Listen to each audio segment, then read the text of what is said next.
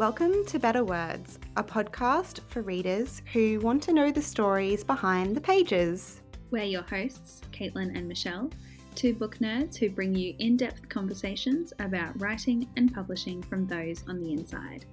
Basically, we're just here to talk about books. We're so glad you're joining us.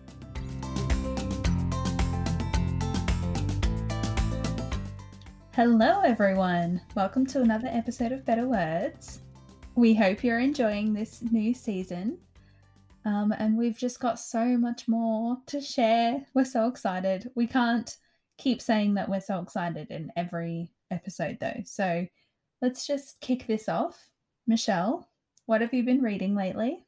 Well, I've been in a bit of a funny sort of not really finishing many books. I'm finding it very hard to concentrate at the moment. Do you ever have times like that?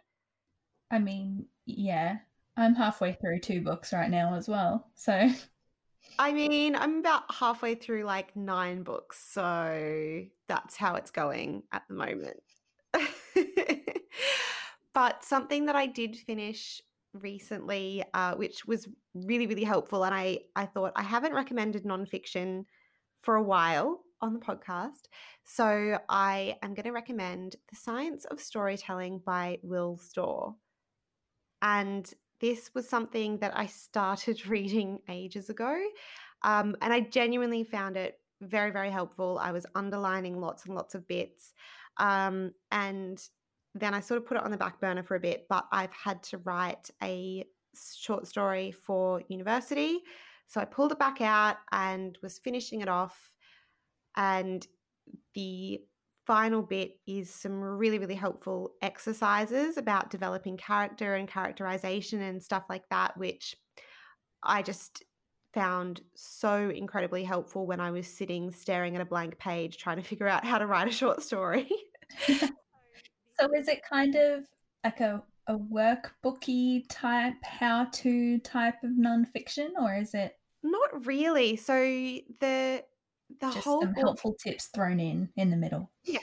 Yeah, so like I guess the main thing is it helps you understand how our brains work. So it's a combination of like writing instruction and analysis and neuroscience.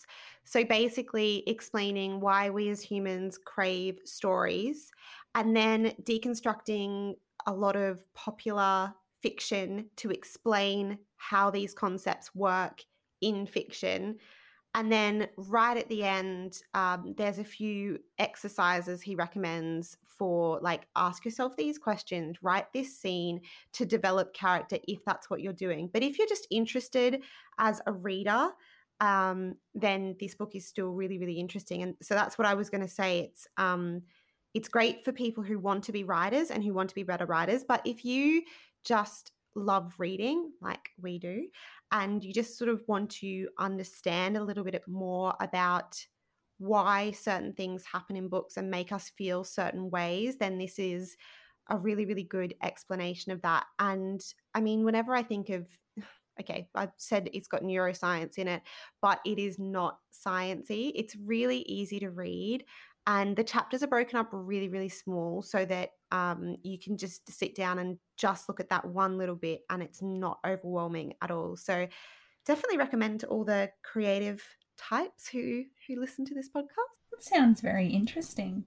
I have to say that is something that I struggle with nonfiction sometimes is like longer chapters, because I find it a bit harder to get really like sunk in to like how you get so wrapped up in a novel that you just can't put it down. I don't really think that happens with nonfiction, not for me anyway.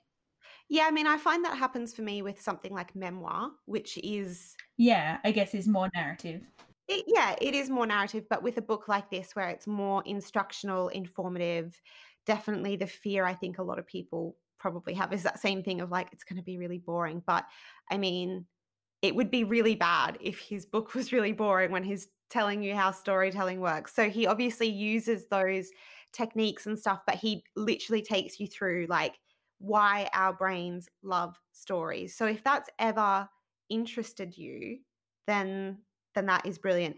And actually, I'm going to do a cheeky second recommendation as an extra to that. If you also, like me, have your own business, or you want to know a bit more about how story works in marketing, then there is another book called Building a Story Brand by Donald Miller that I read at about the same time. And so there is some crossover there. And Building a Story Brand is very much like, you would love it, Caitlin. It's very practical tips of how to incorporate storytelling into your brand marketing. So they sort of work hand in hand. But yeah, it was interesting to read that pared back, more instructional version of storytelling with understanding like the science behind why our brains love stories. So yeah, those, I mean, just had to throw in that second recommendation in there. But yeah, Science of Storytelling by Will Storr. I found it very helpful. Yes, well, I say at the moment, I feel like this has been going on pretty much all year, where I have just really gravitated towards really fun, romantic, sugary reads. Yeah. Yeah. Because they're just so easy, and they'll have a happy ending, and they're fun. So last weekend, I read all of Love Struck by Bronwyn Sell in about 2 days. Well, in 2 days. I started it on Saturday afternoon and I'd finished it by like 3 o'clock on Sunday. You know how like some women's fiction, like I guess we're going to call it, is actually like quite large? Like this one is like 500 pages. And I read it in like a day, essentially, 24 hours. But oh, it was so much fun. So essentially the storyline is takes place mostly at a family wedding at a family resort on an island in the Whitsundays. So one of our main characters, Amy, is at her father's wedding, and her father's fiance's son arrives, and they have an instant attraction, but they're about to be step siblings. So they're both denying it to everyone, and like her sister is like teasing her, and he is known as like a bit of a player in his family. So his dad is like, don't mess this up. We've got like this is a really good family that we're joining. And so there's, you can imagine a whole week of antics. And then the parallel storyline is one of the cousins at the wedding who works at the resort, the family-owned resort, ends up befriending a woman who is on her honeymoon alone after her fiance dumped her right before their wedding. And they like become friends and everything like that. And then so for most of the book is this week where everyone is like, what's up with you and the bride? Or what's up with you and the brother? And then it skips ahead at the end to like a few months later, and they all end up back at the resort for Christmas and they all get together, and it's a very happy ending. But it is such a fun read, and the whole cast of the whole family is like if the Proudmans from Offspring were in the Whitsundays. Oh my gosh, I need to read this. It sounds so wonderful. Oh, that sounds amazing. But it is just truly such a good, like it would be such a good beach read. Like I read for a little bit, I think just like in my lounge room or something, and then I had to go out on the balcony because it was a bit sunny, and I was just like, I'm just going to pretend that I'm at the beach in the sun reading this book. Oh, this sounds wonderful. Yeah. I'm just desperate to get back to the beach now. I'm ready for summer to arrive. Oh yeah, I was like, why haven't you been at the beach? I forgot. It's been cold. Oh, I forgot. I'm so into the Northern Hemisphere now. I forgot. We're getting like a last flush of summer here in the UK, and it's been really nice, but it's basically comparable to Rocky in winter, where it's like quite chilly in the mornings, but then During the day, I've been able to eat afternoon. lunch in the sun, but then literally every day is different. And I was saying to so I was on the phone the other day to my friend Jasmine, and I like to have a walk when I am on the phone. Sometimes if someone rings me, I'm like, I'll just use this as an excuse to exercise. And so I was walking outside, and it had been really lovely and sunny during the day, and I just had a cardigan on and a t-shirt, and I walked outside and I was like, oh, I have underestimated this. And Jasmine was like, I've lived here for 25 years and I still constantly underestimate the weather. So I mean, people always joke about Melbourne being 4 seasons in one day, but literally that's what it's like here, especially at the moment. It's like you cannot judge right now these in-between seasons. Like in winter, at least you're like, I know it's going to be freezing cold, so I it's will prepare. reliable. Exactly. It's reliable. Whereas now I'm like, oh, it looks so lovely outside. And then I walk out and I'm like, oh, underestimated this. I I'm know. now I had the same thing yesterday, actually. In the morning, you know, I like got dressed and I put on like a short sleeve top and like denim shorts and was happy in that all day. And then in mid-afternoon, I was like, I'm gonna get a cardigan. And then I had to change into jeans. I was like, just completely different than this morning. Oh, so weird. Anyway, that's enough weather chat. Yeah. Enjoy our episode. I had lots of fun doing this because there's some fairy stories in there and a little bit of magic, and yeah, it's a really fun, interesting episode. So enjoy.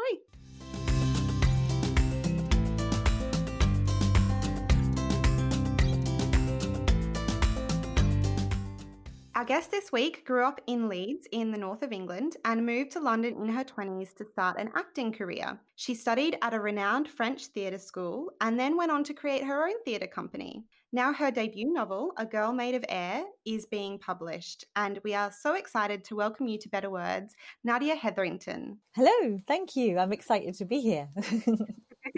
It's wonderful to have you joining us to chat about this book. Congratulations as well on the publication. It's a really beautiful story, and it's this really lovely sort of strange mix of historical fiction and magic and folklore and mystery, and it's been described as perfect for fans of Angela Carter and Erin Morgenstern, and that must be amazing as a debut author to have that sort of feedback as well. Incredible. It's a bit scary, but incredible, obviously. Yeah. So I believe the novel was partially inspired by the fairy tales and folklore stories that you were told during your childhood. So can you tell us a little bit more about that? So when I was a very small child, a kind of baby really, we moved to the Isle of Man. So my parents were from Liverpool, and the Isle of Man was a place where lots of Liverpudlian families would go on holiday. This was in the 1970s, so very, very long time ago.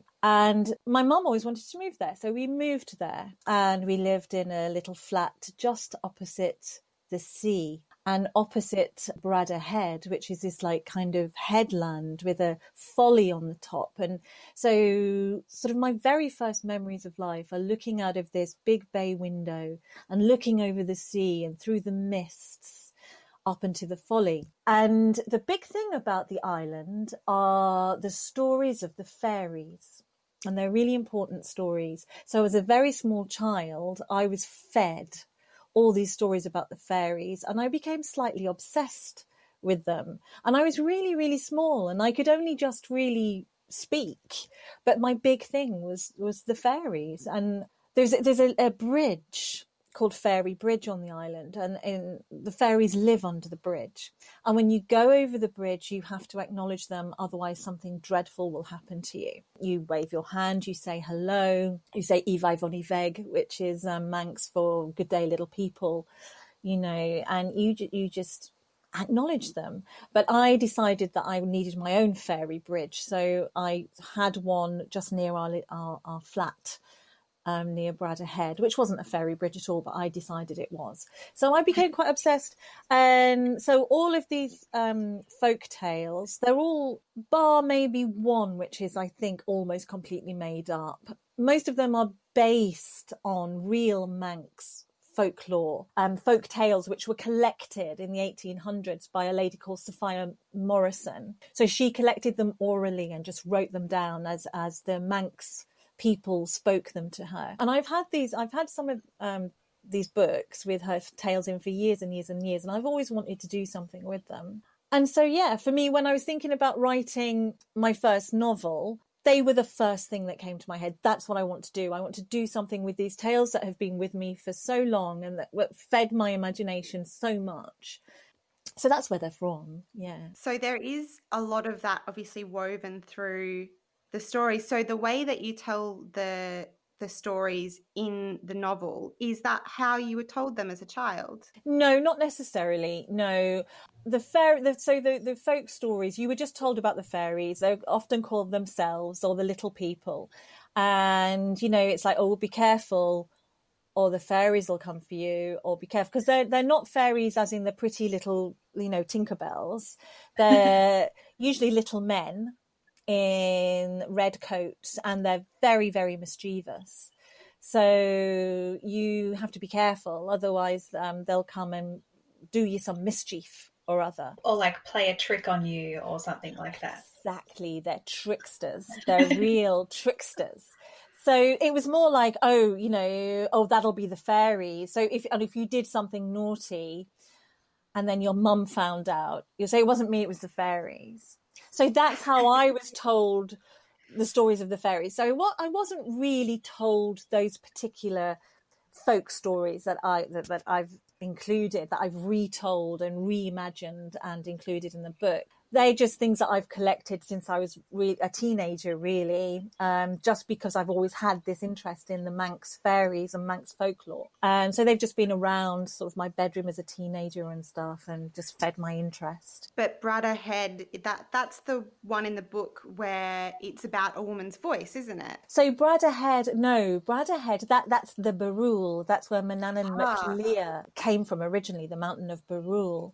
Bradda Head is where Serendipity Wilson is taken to be strung up. I'm not saying any more. And that's what I could see from my window. So, and strangely enough, that section, that particular chapter is the first thing I wrote for the book. It was the very first thing I wrote, and I thought it was a short story. And I wrote it on the top of a double-decker bus in a notebook. And I got off the bus and I thought, oh, I like this. I'm gonna go home and type this up and see what I can do. So although the novel ended up being about someone different and something different, that original story played a big part in where it was going to go and how the folklore was going to be involved and be threaded through the novel. Wonderful. Actually, just on that as well, like there's so many different elements in the stories and stories within stories that are threaded through. I'm really interested, how extensively did you plot that all out? And was it hard to keep track of, you know, which pieces were where? So I didn't plot it out at all. Oh my goodness. I just wrote them. So it was a funny experience and a really interesting experience. So I started writing the novel when I started doing a degree in creative writing at Birkbeck University in London. So I lived in Paris for 10 years. I came back. I'd been doing theatre all that time. And when I came back, I obviously wasn't doing theatre anymore because I'd left my company behind, left all the people I knew in theatre behind. So I started writing. I went to Birkbeck because I thought I'll do a creative writing degree and that will tell me whether I want to write or not.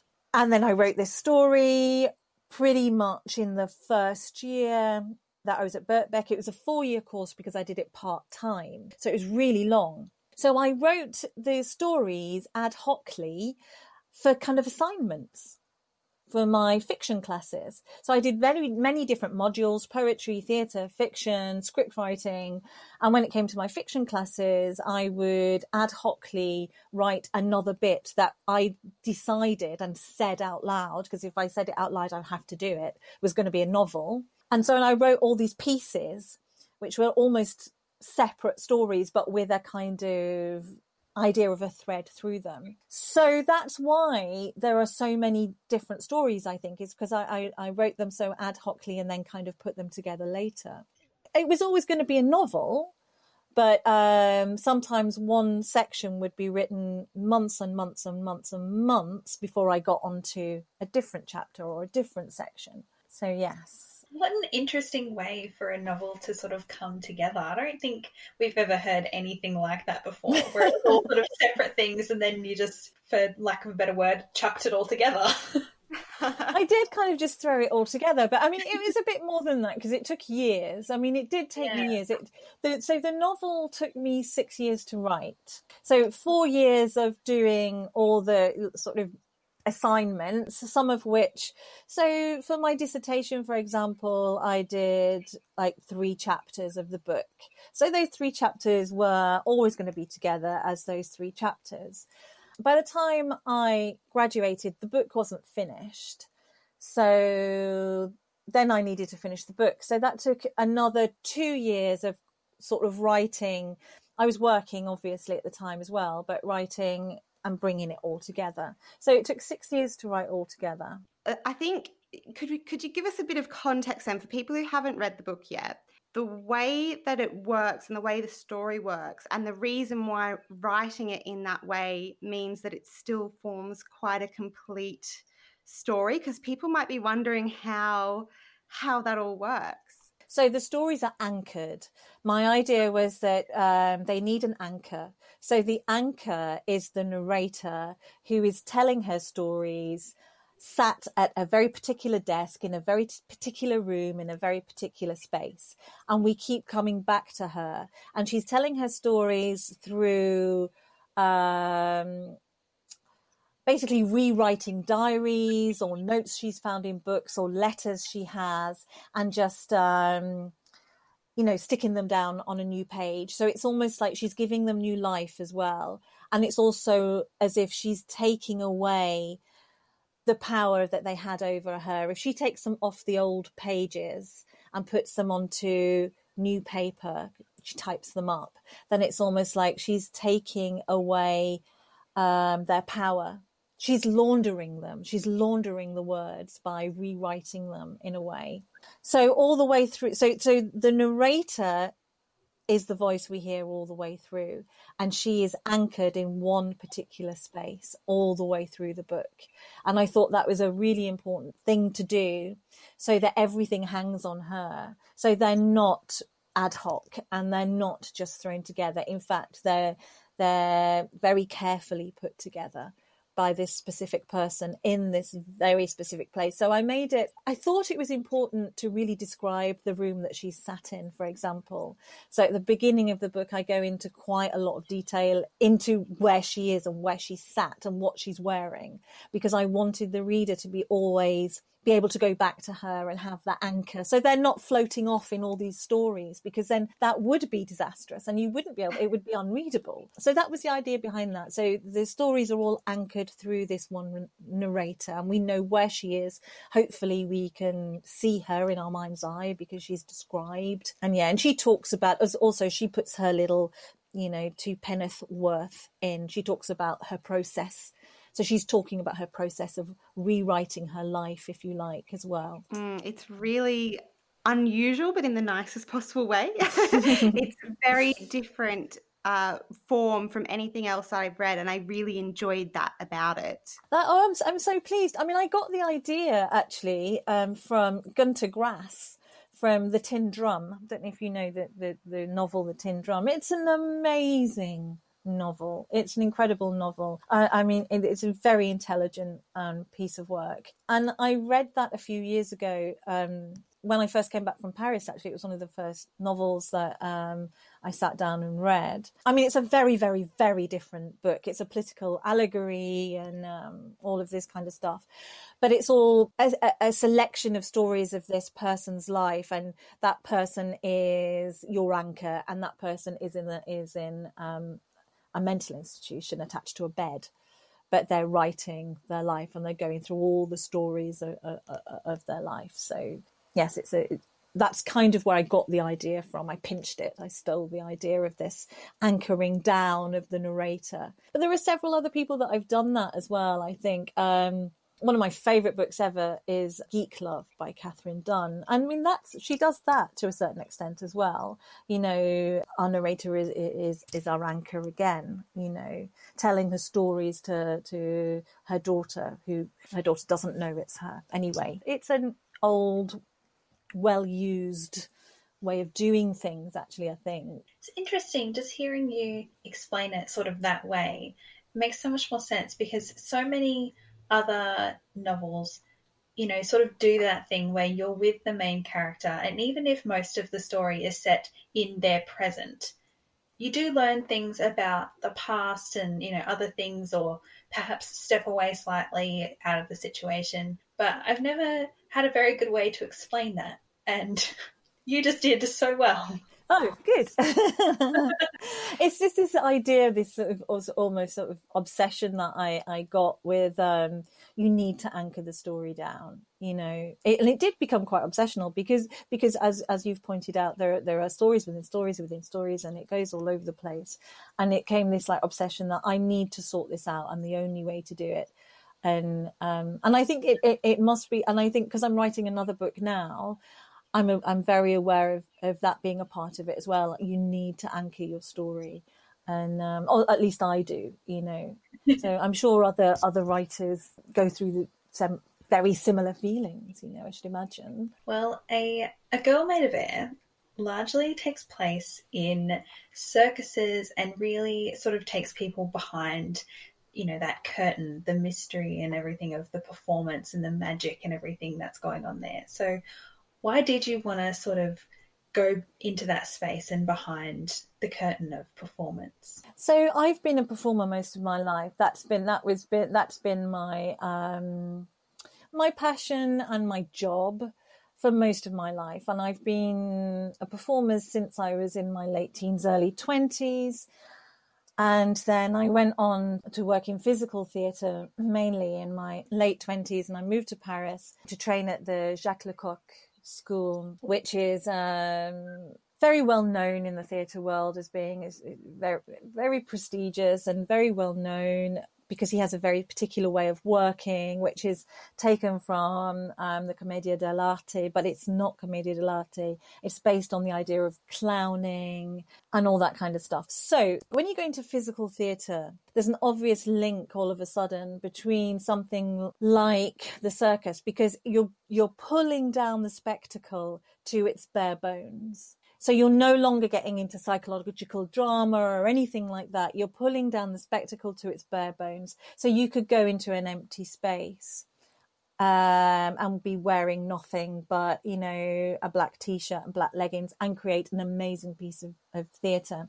And I think it's the same for circus. You know, they use just their bodies quite often, because you're looking at the ultimate sort of bare bones spectacle. But then what do? You put glitter on it, you throw glitter at it and feathers and make it fabulous. Exactly.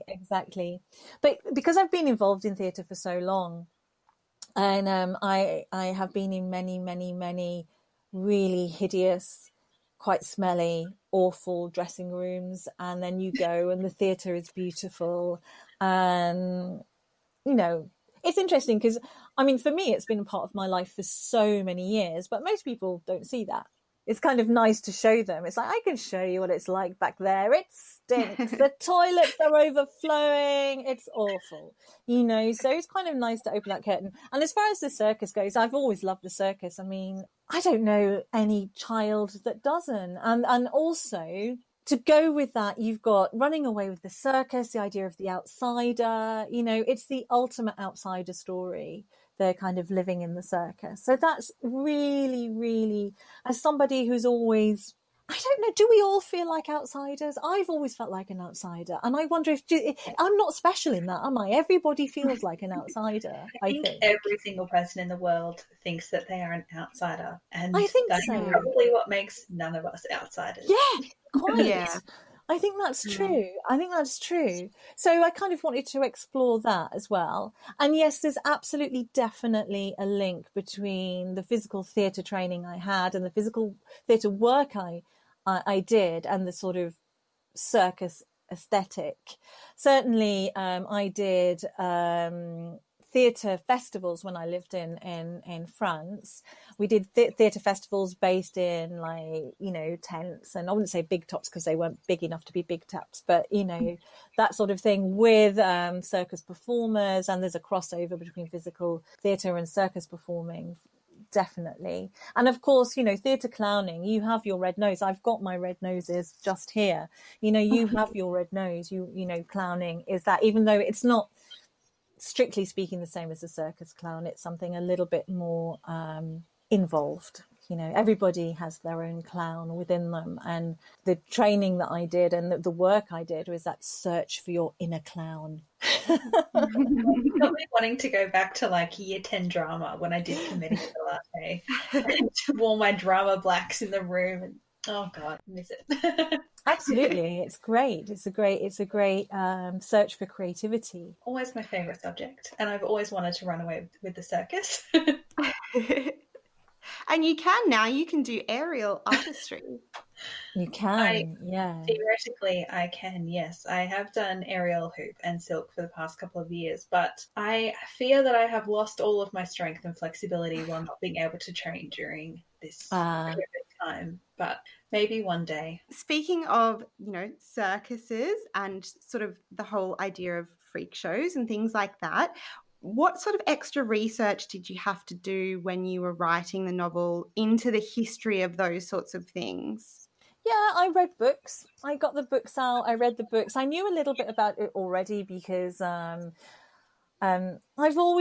really always been interested in circus and freak shows. It's just been a thing throughout, you know, my life. We have our little interests. So I already had quite a few books on the subject, and I was interested in Coney Island and the performers there because one of my favourite films from way back was Todd Browning's Freaks. It's an absolutely wonderful film. I can't remember what year it was made. I'm thinking late 20s, early 30s, 1920s, early 30s. And I'm not going to say any more than that because I don't want to give anything of the story away of Freaks. But anyway, it's a cult classic, this film. It's a cult classic. And the performers who were in Todd Browning's Freaks were all freak show performers. And they became quite big sort of Hollywood stars in their own right after that film came out. You know, and went on to sort of make money and stuff. So some of those people are mentioned in the book, and sort of the freaks that I mentioned in the book are all real people as well. And I thought that was really important. I didn't want to just make people up because, you know, it's a really difficult part of history, isn't it? Because you're looking at people who obviously had incredible challenges in their lives, you know, and certainly the actors of Todd Browning's Freaks went to make themselves decent careers and made, I think most of them were all right financially after that. But I mean, these people just went through terrible hardships, and thank goodness the world has changed for the better as far as recognizing disability is concerned and things like that. So it's a little bit of a difficult subject, especially for someone who is sort of, I mean, I don't know how you say it, sort of body normative. You know, I don't have any disabilities. So I don't want to be that kind of the person who's just like staring and watching people. I want to sort of understand people's lives and understand, you know, how they had to live. So I did do quite a lot of sort of research about their lives and did just retell their stories, really. You know, and it's a tiny little bit of the book, so it doesn't really go too much in because so there's a book of freaks within my book. And they're looking at this book of freaks and they're talking about each of these freaks, you know, these circus performers, these freak show performers. And so, like I said, they were real people with real lives, and I've just retold very briefly their stories. But I think that's amazing that there is, paying homage to those people. And like you said, not just making up new people, but actually recognizing that these people lived and there was a history and the wrongs around that as well, which I think it's a conversation people are probably a bit more aware of now after, The Greatest Showman. And there's been criticism of that. There's been praise for it, different aspects. But I think that overall, that made people more aware of this probably darker history that people just hadn't heard of before. So I think that it's probably good to see that explored now. People have had that like mainstream introduction to it a little bit, and it is more recognizable for them to then read that and know that these people were real. I think that's wonderful. Certainly in Coney Island, that's got a really rich history of sideshows. And that's why I wanted my character to go to Coney Island to experience that for herself. It's an amazingly interesting place, because we were talking earlier about the class system in Britain. But I mean, when you go to Coney Island, it's a very interesting part of sort of the American class system, because it was a very, very working class kind of area. And yet it held what was the only theme park in that part of America for a very, very long time. You had Dreamland, and then you had Astroland, and it became like the place where everybody, certainly working class people, went on holiday. But then it very soon got run down, like all these places did. It's an incredibly interesting and rich history, and you could just go on forever looking into these stories of these people who have lived there. And it's also got connections to Donald Trump, because his father built a big, had a big sort of building. They sort of bought loads of land up and built loads of sort of tenement housing, but he didn't allow any non-white people to live there, for example. So there are Woody Guthrie lived there. He lived in Donald Trump's father's housing complex in Coney Island. So this is a massively interesting history it all links back as well to the boardwalk and Dreamland and Astroland and everything that was going on, the glitz and glamour of the sideshows, and again, like we were talking before about the what's behind the curtain as well. It's incredibly rich in history. So it was really interesting. So I did all this research, mainly reading books, to be honest. I've just got stacks and stacks of books about early circus in Britain, early circus in America, and the sideshow, then going on to the sideshow and the freak show and all that kind of stuff. I sought out loads of photographs as well, because photographs are sometimes, speak 1,000 words. And that was really interesting, to look at all these old photographs. And then I went to Coney Island, and then I just thought, I must go. So my husband and I went to Coney Island after I'd written all that whole section. And it was so weird, because I'd been using Google Maps to kind of walk around Coney Island, so I kind of knew all the streets, but obviously I'd never been.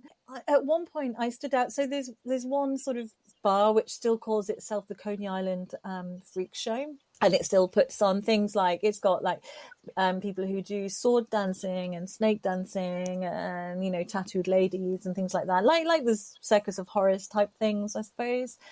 And I stood outside there and just burst into tears. It was so emotional. And, we went on the Cyclone, which is the big wooden roller coaster built in the 1920s. And it was just really moving, because I'd spent years. I could go on that. Oh, it was crazy. Oh my God, it was crazy. But I had to go on it. I had to, it's like, when am I going to be here again? Who knows? What is it like now? So it's like any seaside resort. So a little bit run down for the most part. But then it's got a lot of really whiz bang expensive rides, because it's still a big fairground upon fairground. So all the big expensive, things with flashing lights, shiny flashing lights, goes very fast. I wouldn't go near them type thing. But then it's still got Nathan's hot dogs, which is like one of the most important things about Coney Island. They called them Coney Island caviar, were hot dogs, and Nathan's hot dogs were the first place to open there. So so Nathan still exist. So there are these little sort of historical sort of pinpoints around Coney Island. You've still got the old parachute jump, which is this crazy looking, very, very tall tower, which looks like a large cage, and it's bright red. And it was actually made for the military to train soldiers to parachute. That's what it originally was. It soon got integrated into the sort of funfair element and became a parachute jump ride.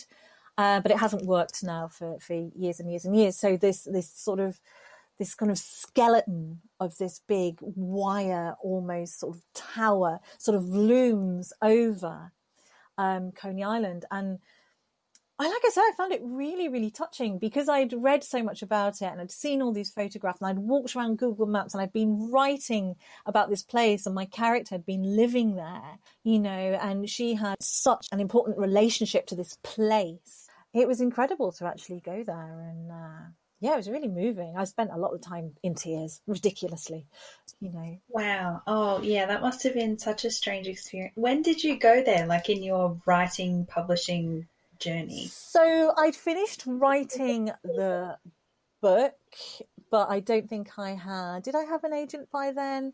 I'm not sure I even had an agent by then. I may have got my agent, but we were waiting to see if we could get published, something like that. Yeah, right. it was just so interested in everything by then that you had to go. Yeah, it was really funny. We were in Manhattan and we were walking down Delancey Street, and I said to my husband, "Oh yeah, so if you just turn there, well, that's the apartment that the narrator lives in, and that's where she's writing the book." And he turned to me and he went, "She's not real."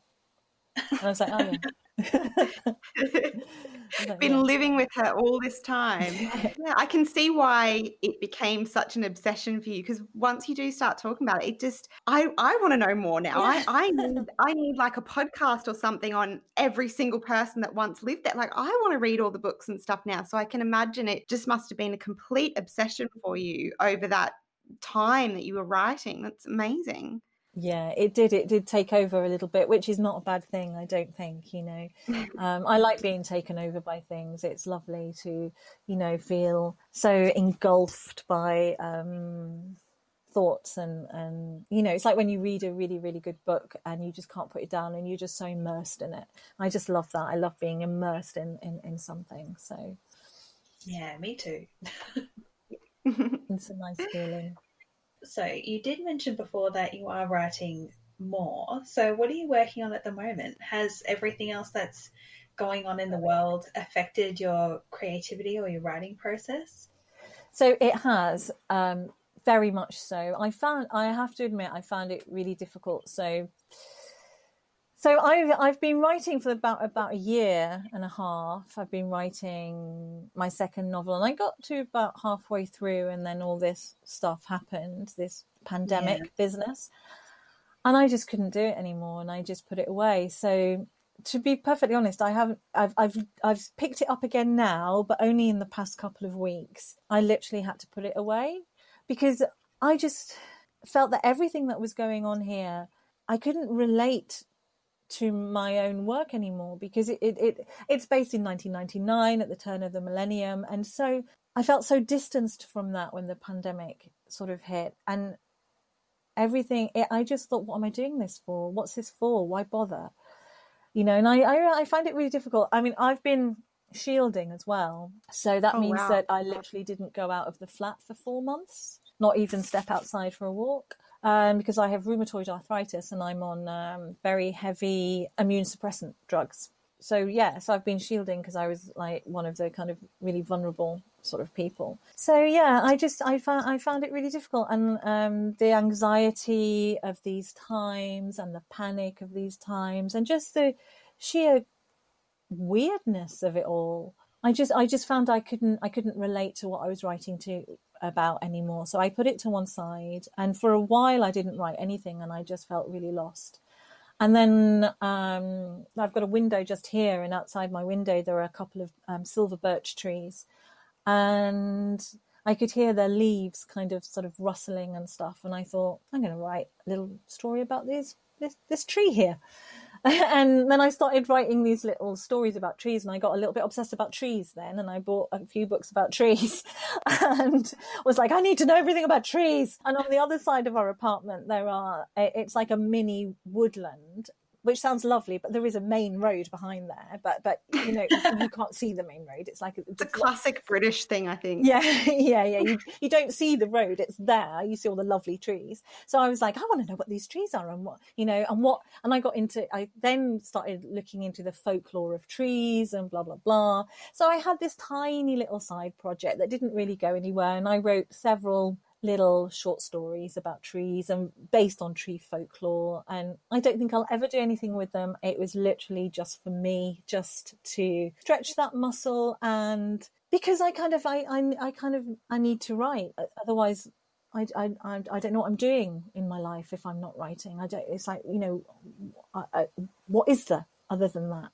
You know, so I just wrote these little stories. One of them did get published in a woman's magazine here, which was nice. But I don't plan on doing anything with them. They're literally just for the joy of being immersed in something. Again, we were talking about being immersed in things. It was just really, I needed to be immersed in something. And trees, you know, they're always there. They're not affected by the pandemic. So I could go with that. That was the strange thing about early pandemic time in England. So for all our Australian listeners, we were in lockdown, proper lockdown, not what Australians thought lockdown was, from the 23rd of March. Yeah. And so for you, was that when you started shielding? I was much before that. I decided to, on my last hospital appointment, because it's a long story, but I was changing all my drugs for my rheumatoid arthritis, and I had these bad reactions to the drugs, which meant that I was sort of extra vulnerable because my white blood count went down, which means that you're really, really vulnerable to infection. So that was all happening at the beginning of March, and all this kind of stuff was sort of really starting to happen. And I thought to myself, you know what, I'm writing, I've got my little office here. I'm very, very lucky at the moment to be able to support myself with writing. I don't know how long that will last, but at least for now I can do it. So I just thought I'll just like put myself in that room and write. Although I was starting to find it difficult. So I actually started shielding probably the second week in March. So probably a week or two before everybody else. Yeah. But what was amazing, so we were allowed, if you weren't shielding, you're allowed outside for an hour a day to exercise. And what was amazing for me, coming from a place that doesn't really have seasons, was seeing the blossom on the trees. And every single walk we did, every few days, the trees and the park would change so dramatically. And for me, like growing up somewhere that does not have seasons, that does not have trees that drop their leaves at all, it was absolute wonder to see that. And it was this absolute beauty. And it was this constant reminder that the world is continuing and life goes on and it will continue, even though we all feel like the world is ending a little bit. So it was really lovely to be able to walk outside and to see those trees and to start to see the signs of life a little bit again. And it was this moment for me of like, okay, yes, we might not be able to do anything at the moment, but I'm getting to experience this beauty every day, which sounds so like pretentious. No. Honestly, I thought that the only trees that had blossom on them were like the cherry blossoms in Japan. I had no idea that literally almost every tree gets blossom on it in spring in England, and it blew my mind. It was incredible.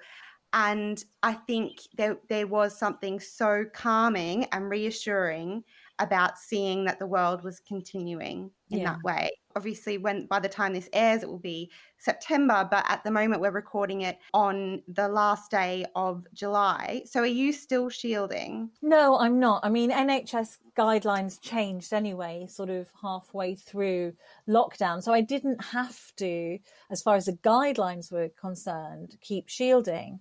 But I spoke to my consultant and I said, look, I'm really anxious about going out because I've been like shielding for the past like 2 months, And now I'm told I don't have to anymore. And yet my condition's the same and the drugs I'm taking are the same. And she went, well, yeah, I can only give you official guidelines, but if I were you, I'd just continue doing what you're doing.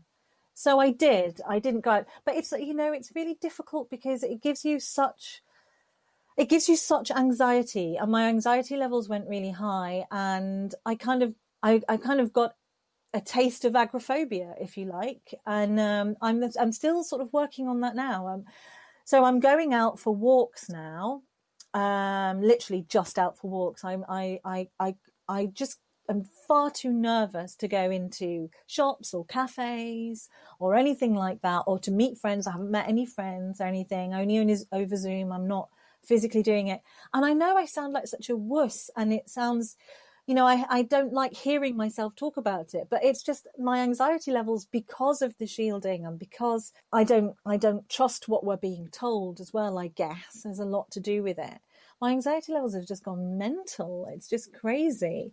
So I'm working on it, and I'm little by little doing more walks and things like that, and we'll see where we're going, because of course Manchester's in lockdown again now. We'll go, not proper lockdown, but restrictions are coming back. So, but I do think it's going to be like this for years. So we're going to have to learn to live with it. I'm going to have to learn to cope with it and to live in some way or another, you know, and I think we all in our individual ways, you know, experience it slightly differently, and we're all going to have to, because it's not going anywhere. And yeah, it may be years, it may be, who knows? But we've got to get on with our lives, right? And we've got to do stuff and live. So yeah. Yeah, I agree. I think that's something that changed for me, is that, like, sort of when it all started, I was like, this is like a blip and we'll just all do nothing for a little time. And then somewhere maybe in June or something, it switched, and I was like, okay, enough's enough. We've got to keep going on with everything. And like, that's when we started planning to do more stuff with this podcast. And I mean, in Sydney, it's nowhere near as bad as it has been in the UK. But even I go up and down like every week with, oh God, I don't want to go to a cafe or whatever this weekend. But I went to a wedding last weekend. It's just goes up and down, and I can't make up my mind. Yeah. I think also looking for things in the everyday to get excited about and joyful about is I've found helpful.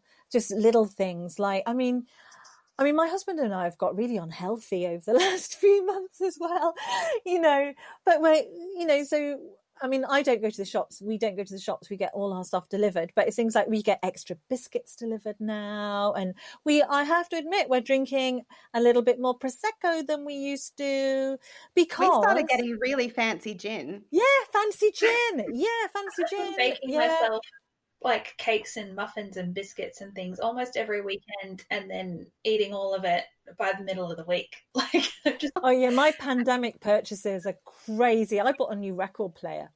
It's like, I need a new record player. I'm going to buy a new record player. It was crazy. I mean, all online, obviously, because I'm not going out that door. You know, so it's like, I bought a new Mac. I bought a new computer. I mean, oh, it's crazy. I mean, I can't afford to do any of this, by the way. It's just like, I don't have the means to really do this. But, you know, it's just like, oh, I'll think about that later. But it's just finding the joy and the little things to get excited about every day, I think, which is not always easy to do. Don't get me wrong, I don't find it easy, but I think that's where we have to go for the moment, because we're living day to day, aren't we? Exactly. The light in every day. There's something. Thank you so much for your time today. It's been an absolute pleasure to speak to you. Can you let us know where people can find you online? So I'm on Twitter. That's at Nydia Maid of Air.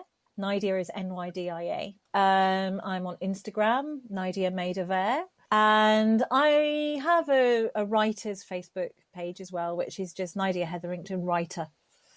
I don't really use it very much though, you know, so, and I'm not really a big social media person, but you know. You're there. I'm there. There's the odd picture of my feet on the balcony on Instagram, and, you know, a glass of Prosecco usually, you know, or you know, I'd maybe talk about what books I'm reading. Thank you for listening to Better Words. You can chat to us on Instagram at BetterWordsPod. And follow me, Michelle, at Unfinished Bookshelf. And me, Caitlin, at Just a Bookish Babe. If you liked this episode, please share it with a book-loving friend and leave a rating or review.